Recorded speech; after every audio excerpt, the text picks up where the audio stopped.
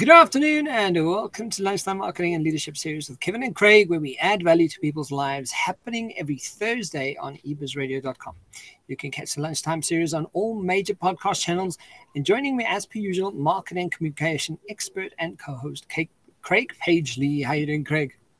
Kevin, I'm good. Yeah, great to be chatting after the wonderful extended weekend we had. And I must admit, I could quite get used to these 4-day weeks, to tell the truth. But yeah, on a serious note, the Human Rights Day is an incredibly important day to remember in our history. And the essence of the topic leading to the massacre was actually touched on, not just in last week's convo, but in the previous session that focused on our diversity, equity, inclusion topic. And really three concepts that really very much form the foundation of human rights across the world. So important day for us to recognize in our history, Kevin. Yeah, absolutely. And, and I tend to skew away from reading any news.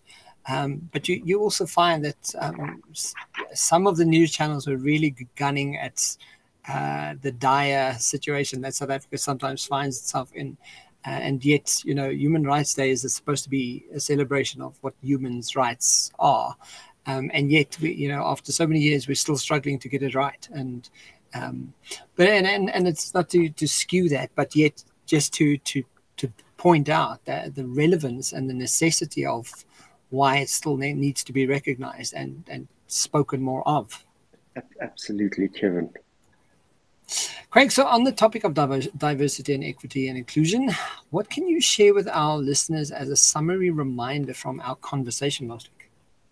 Yeah, Kevin, thanks. So yes, we definitely touched on DEI last week, but it was specifically in respect of the role of middle management and the importance that this role plays in organizations. So if we summed up last week's conversation in one statement, Kevin, it would probably be that middle managers are able to drive the bulk of diversity, equity, and inclusion work because they're actually responsible for the daily operations of the enterprise, and they are tasked with carrying out the policies that actually affect the lives of employees directly.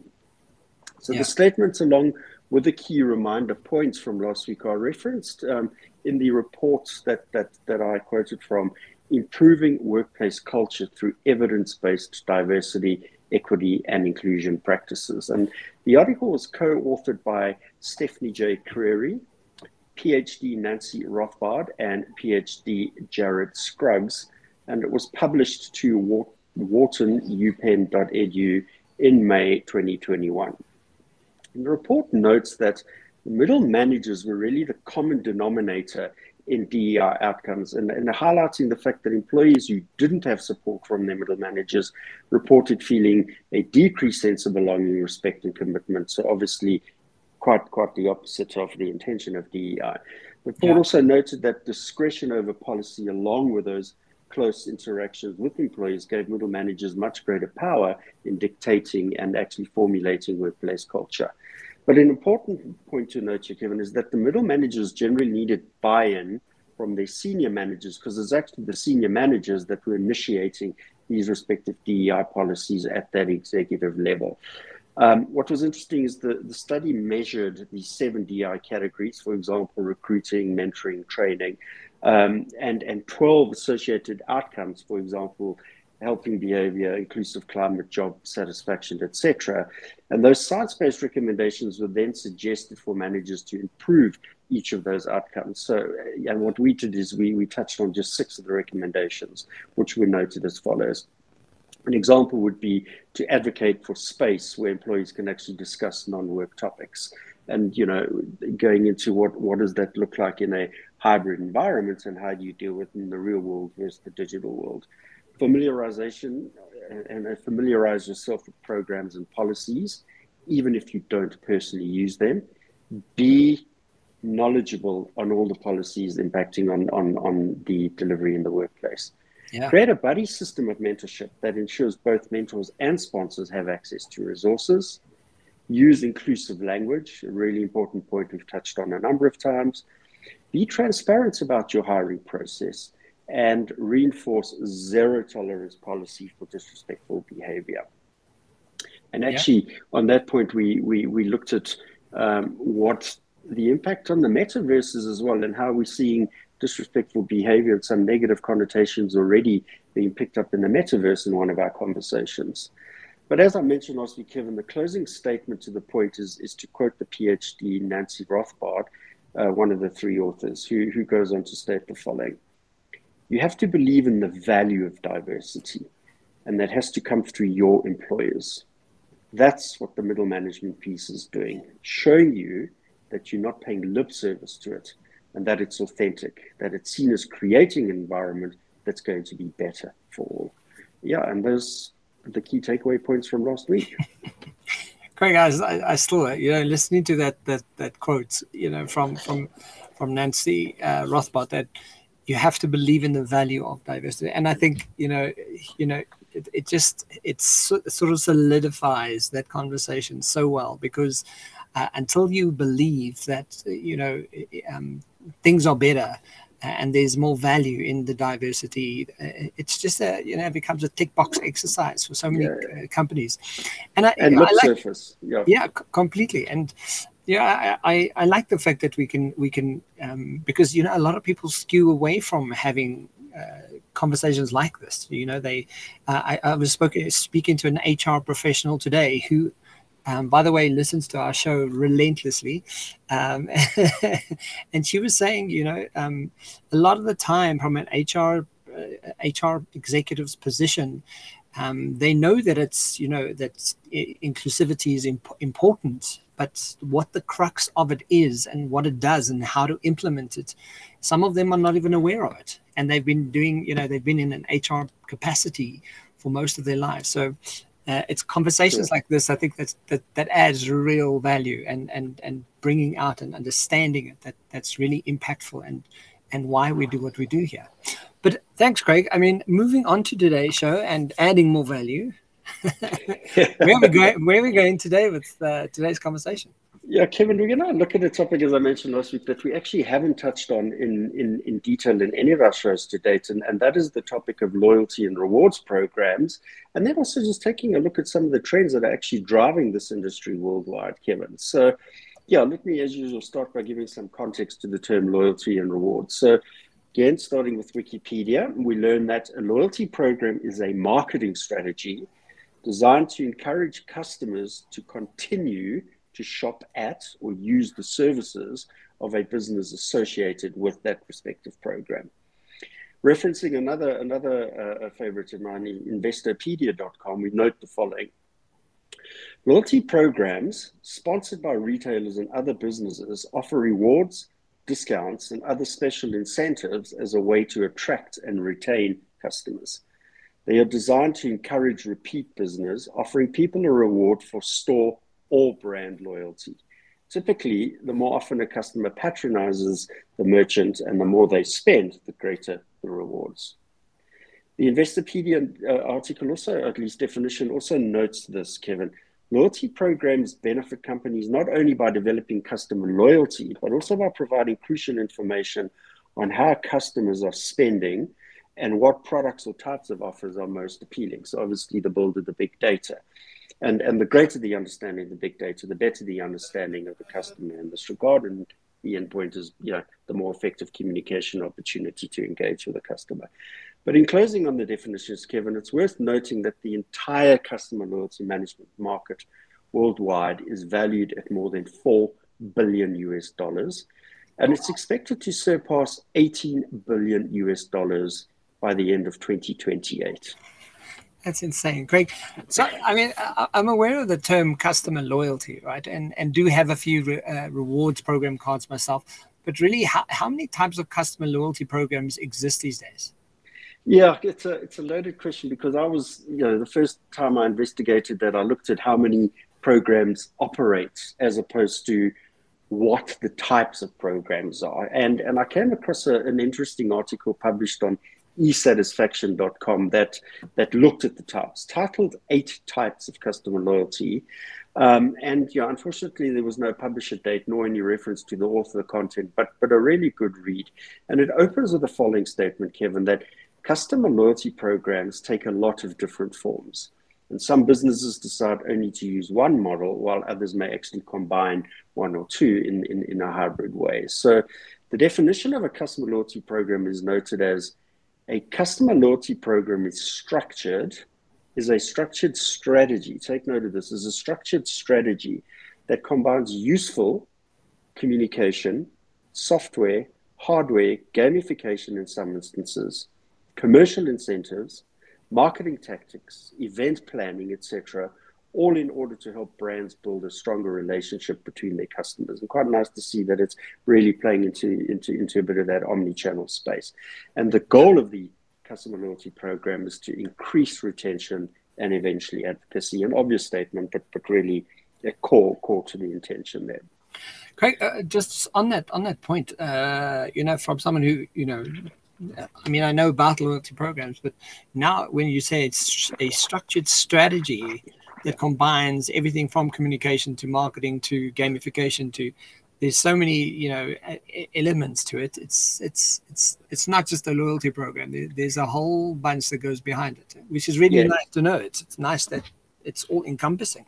Absolutely. Hence my emphasis on the structured strategy component. And just let me reword that again. The structured strategy that combines use of communications, software, hardware, gamification in some instances, commercial incentives, marketing tactics, event planning, and others in order to help brands build that stronger relationship between their customers. Amazing, yeah.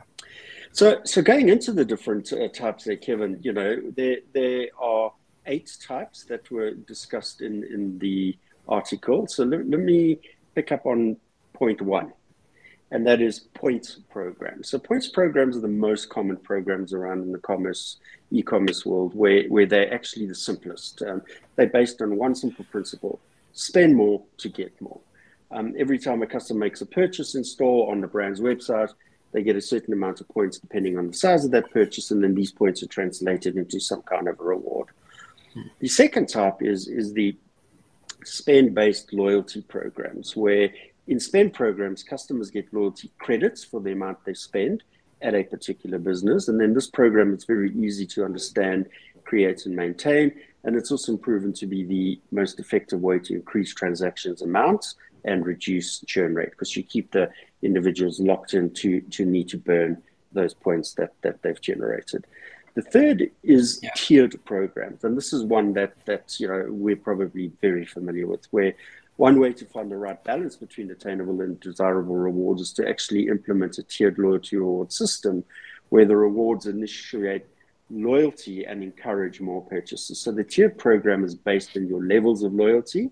Customers get points whenever they purchase something, and the more points you receive, the higher the loyalty level you reach, and obviously the higher the level, the more rewards you get. So it just is this self-perpetuating raising through loyalty and achieving more rewards.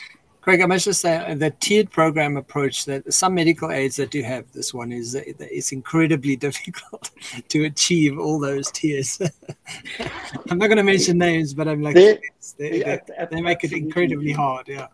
But there is a science on how to achieve your maximum level, and there's interesting. There's 1 or 2 YouTube videos on how to get to your maximum platinum or gold level on those programs. But the interesting thing on that point, though, is the higher you go and the bigger the reward is, someone somewhere else in the program is actually paying for that reward to become a value to you. So there's an interesting layer of underlying who really is paying for the net result of somebody achieving a reward. Yeah. The fourth point here is paid programs or VIP member clubs, and customers pay a monthly or annual subscription fee to join your membership club, and they'll then have access to specialist services, discounts, unique opportunities. And your paid program should include benefits that are exclusive to members, or otherwise it will lose its value. So if somebody's paying into a program, don't make those particular propositions and rewards and values available to non-subscriber participants.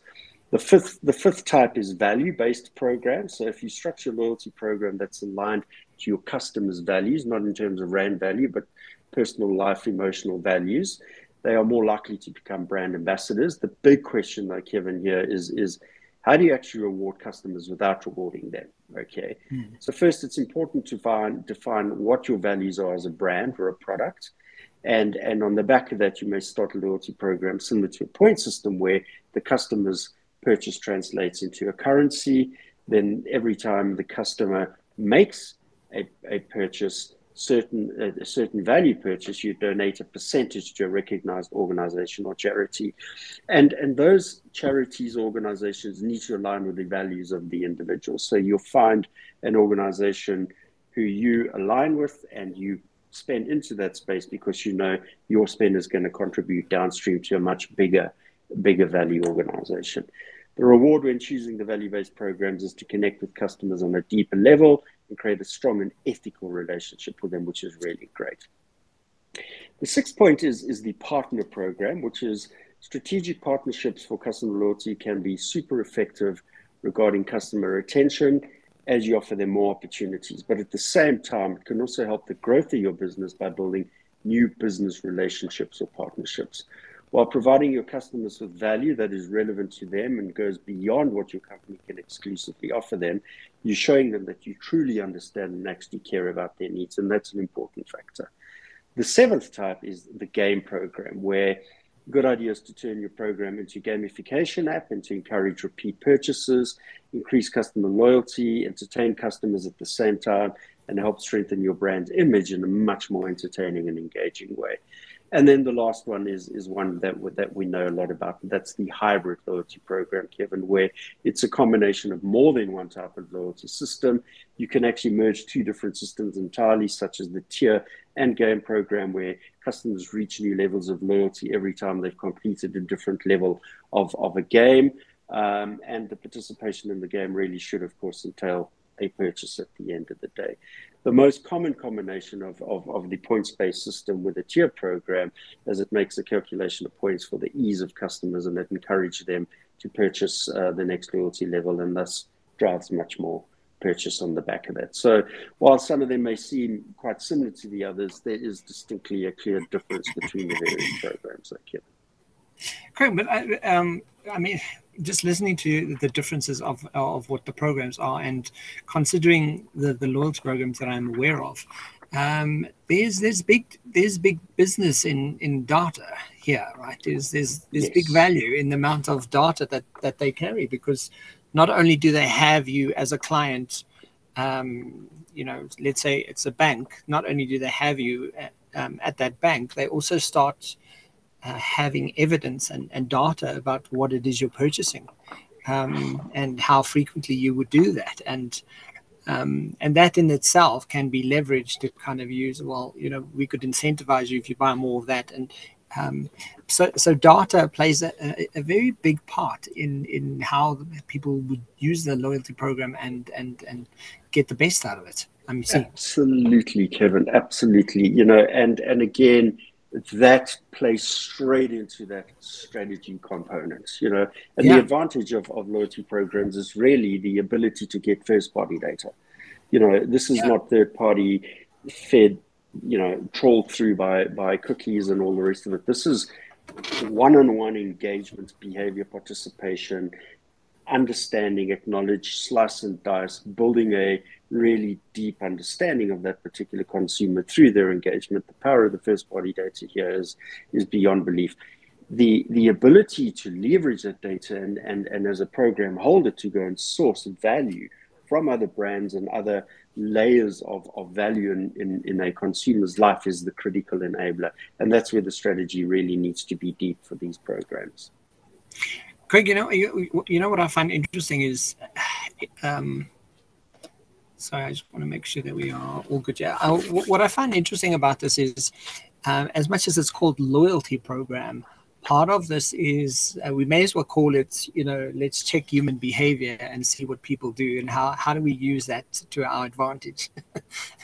And from a NLP perspective, we make generalizations. So knowing that certain types of behavior people generally would do, we kind of generalize that and we make sort of a summary out of what but it plays right into human behavior, and that's what's interesting to me from this perspective, because you're kind of going loyalty programs, as much as it is there and you are getting benefits from it.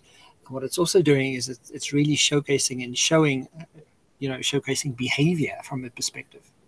So that's a wonderful statement. And if you think of Discovery Bank, so you reference the good old Medical Aid, their financial services division, Discovery Bank is positioned as the first behavior bank, where and I've mentioned this once before. I think it's a very clever positioning, but it's quite cheeky, because all banks are actually behavior banks. All banks understand yes. your behavior to segment your product offering and to segment the rates that they charge you, et cetera, et cetera. But they've actually, just formalized the quote as a great positioning strategy. So yes, it's fundamentally about understanding behavior and pairing opportunity to meet your needs and expectations based on their understanding of that behavior. And not to completely take us off track here, but that also gives the man on the street an opportunity to investigate what is the loyalty options that you're getting, and what is that actual program really providing, and is there really any value in it? Because if you go with this bank, what do you get there? If you go with this bank, and having more of the ability to investigate it based on the fact that they're going to be checking your behavior in any case, and does it really, really, truly serve the need that you want as an individual? But yes, I'm just going back to how to think of from a human perspective and behavior perspective. Craig, so now we know about the different types of customer loyalty programs. What's the difference between loyalty program membership and loyalty program usage?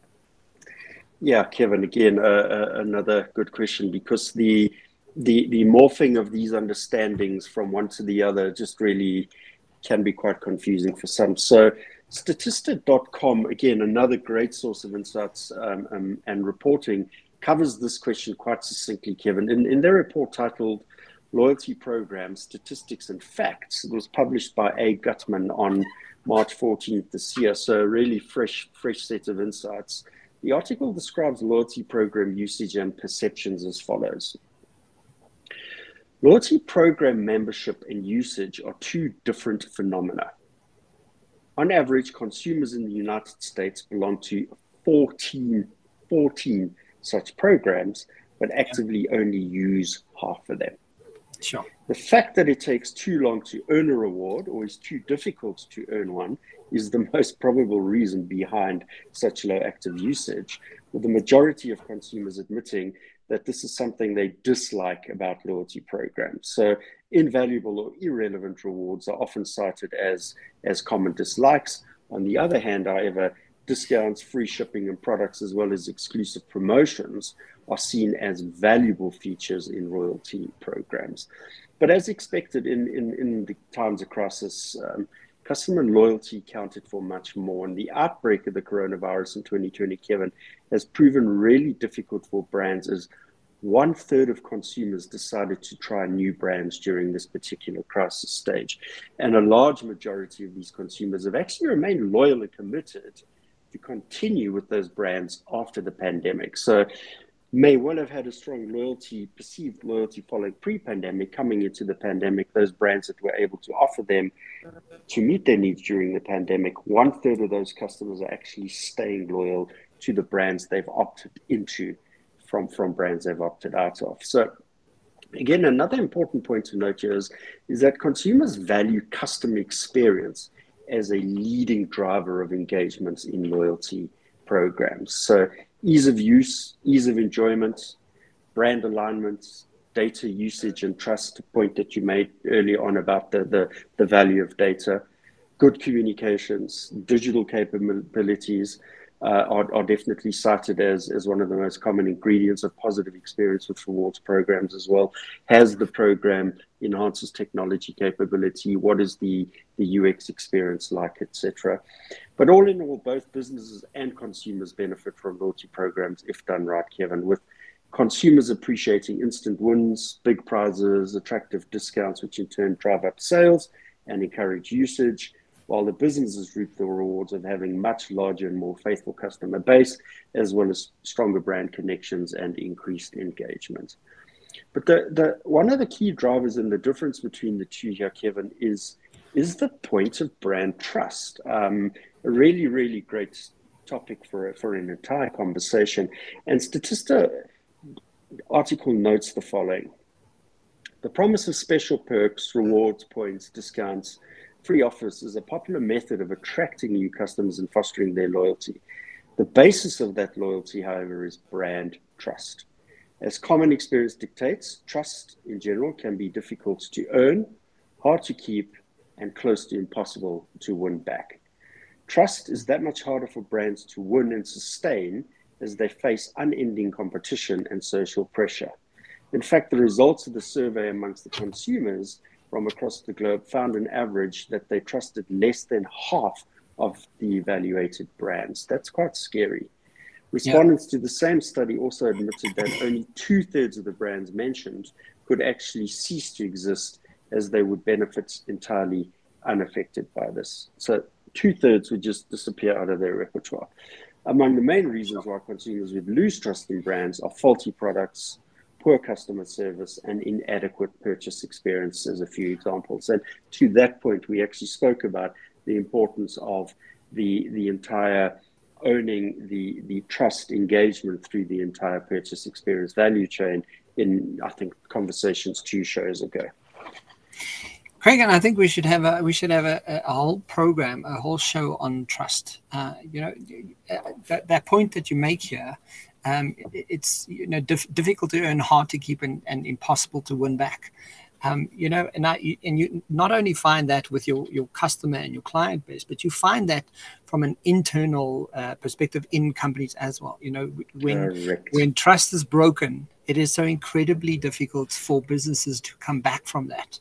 And to the second point is that's why disruption is so important. We've spoken about how AI could potentially disrupt how businesses do what they do in the future. It's because of that, because there's a disruptor. How much trust are you actually keeping with your brand and really getting your audience to buy into the whole time? Because then it raises the bar, right? It raises the bar the whole time for you to do better than you did yesterday. Because if something can, if some other brand or someone else is disrupting the trust level that I have with you, kind of means that, it's an evolution of where we're moving to. And you either need to keep up with the trend or you're going to fall behind. So, disruption is such an important part of why trust is needed for loyalty of your brand, and why you would be, why you would stay with a brand as part of their loyalty program. And Kevin, to take that a step further and going back to last week's conversation on diversity, equity, inclusion, now take trust into the organization and the brand in this instance being the organization. Yeah. And when the trust isn't there, has the business earned the trust of the individuals? How hard is it to keep if it hasn't earned it? And those individuals may actually opt out to wanting to work with that organization. And it's really hard to win that kind of individual back. So a fundamentally important concept that we'll definitely pick up as a single conversation one of the shows. And strangely enough, we talk about loyalty programs, we're bringing in trust to this, and they kind of synonymous with each other because from your audience, what kind of trust does your audience have to this brand? But what does your employees feel about this brand? Because if they are not trusting in this brand either, either way, you're going to be failing at it, right? So loyalty and trust, they're like hand in hand, that this brand has to get right. And if they don't, it'll start speaking for itself. And that's where, where attrition of employees and high resignation rates are skyrocketing, and it's based in they have no loyalty because they don't trust that brand.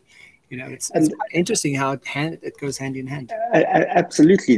The entire concept of brand advocacy. It's not just about the brand you purchase, but it's within the brand that you work for as well. Absolutely, Kevin. Yeah. Craig, so are there any key trends driving take-up and adoption of loyalty programs now that the pandemic seems to have somewhat waned?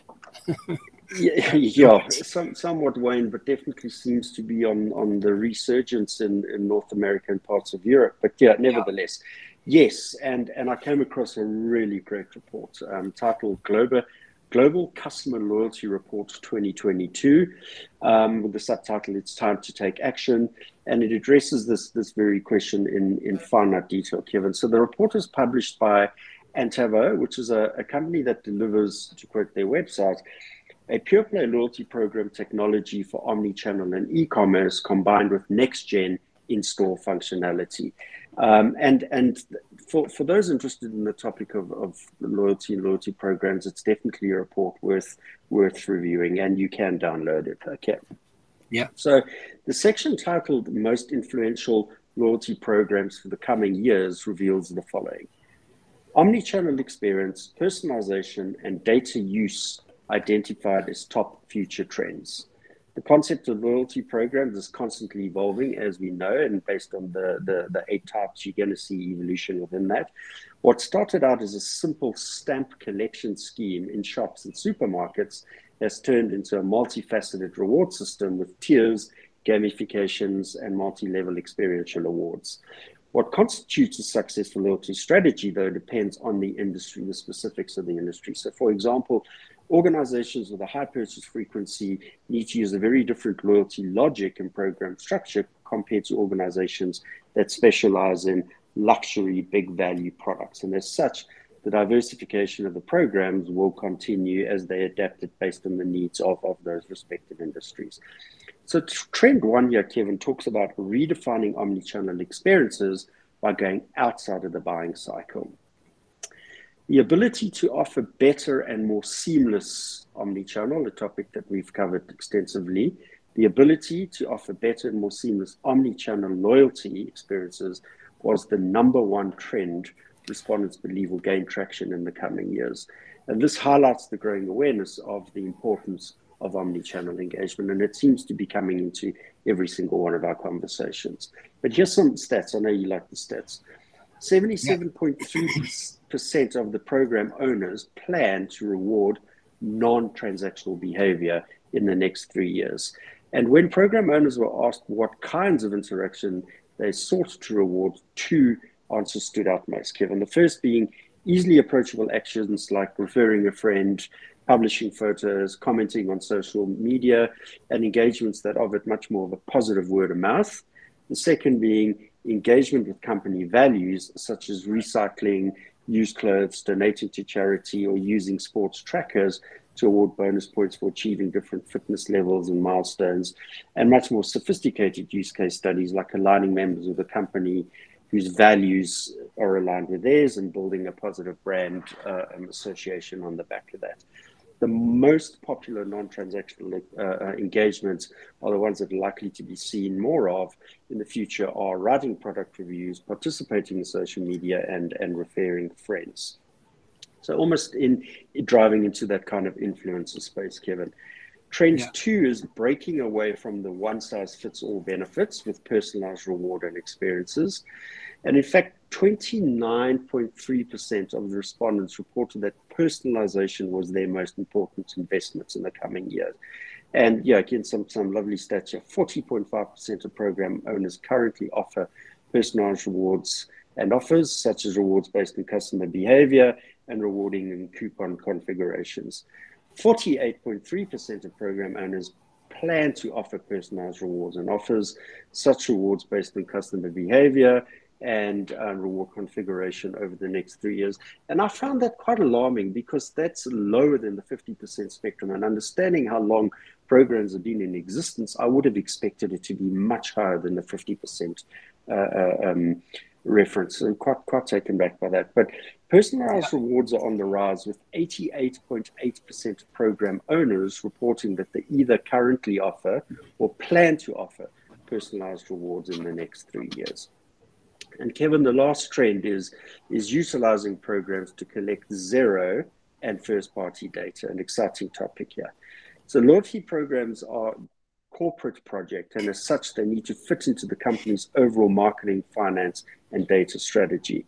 And the key point here is that the importance of data-driven marketing can never be understated, as it impacts on all stages of the customer lifecycle.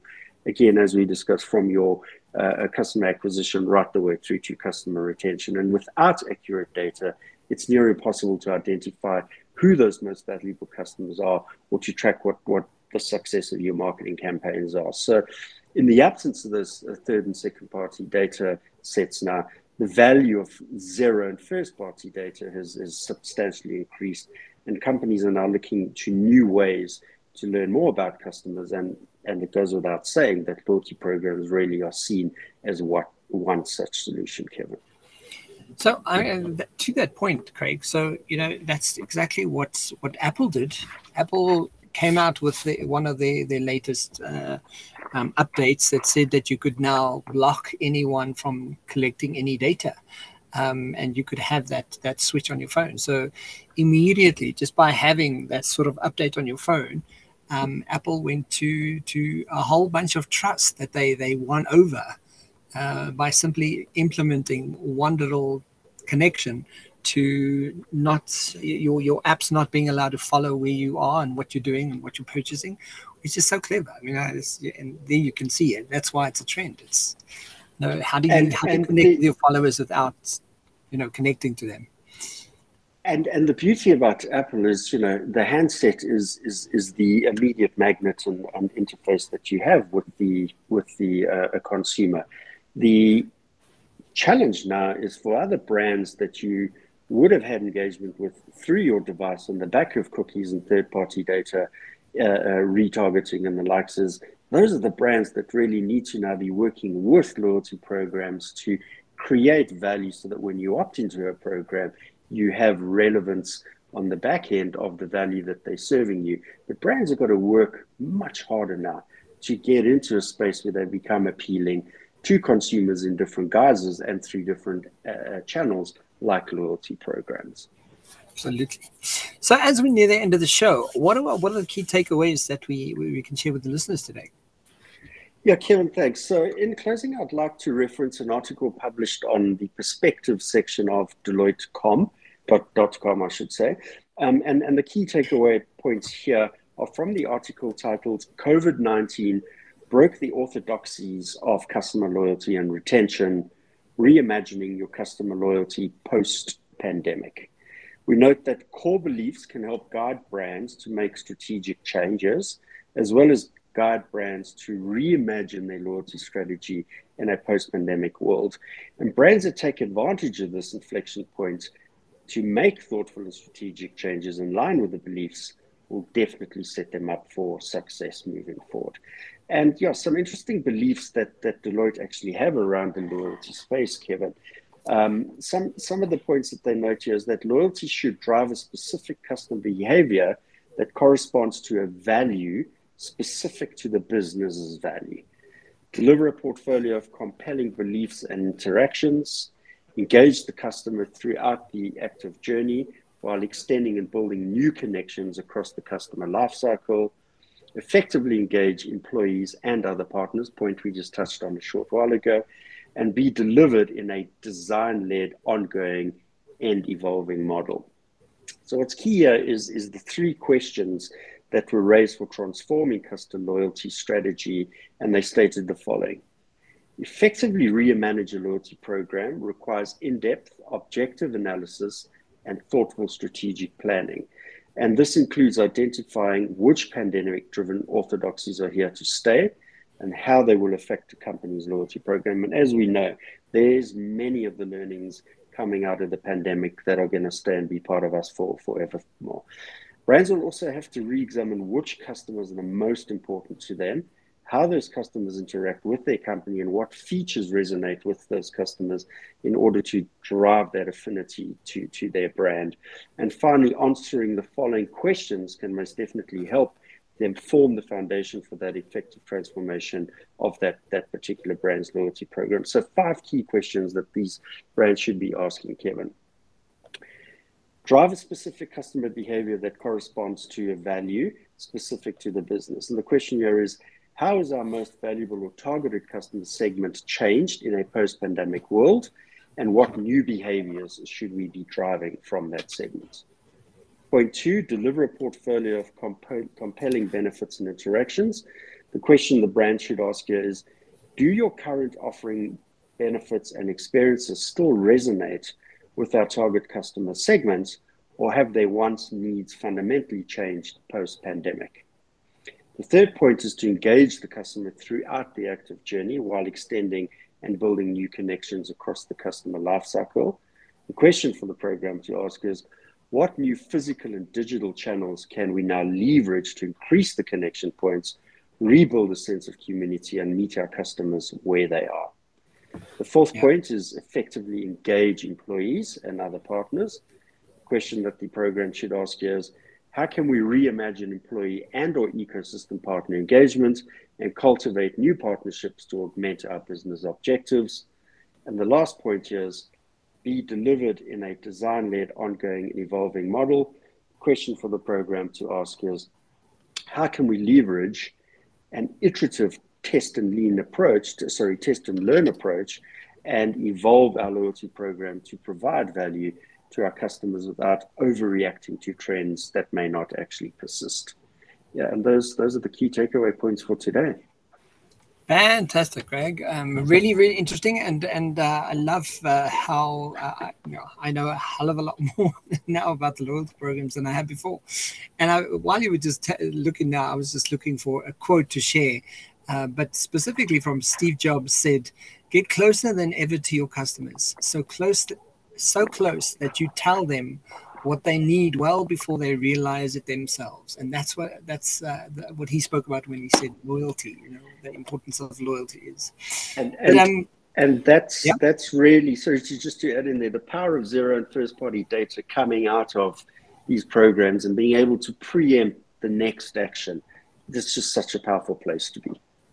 You can catch the Lunchtime series every Thursday at on eBuzz Radio at 12 o'clock, guys. And Craig, thank you for joining us. Fantastic, Kevin. Yeah, look forward to next week. Cool. Chat to you soon. Cheers for now. Bye.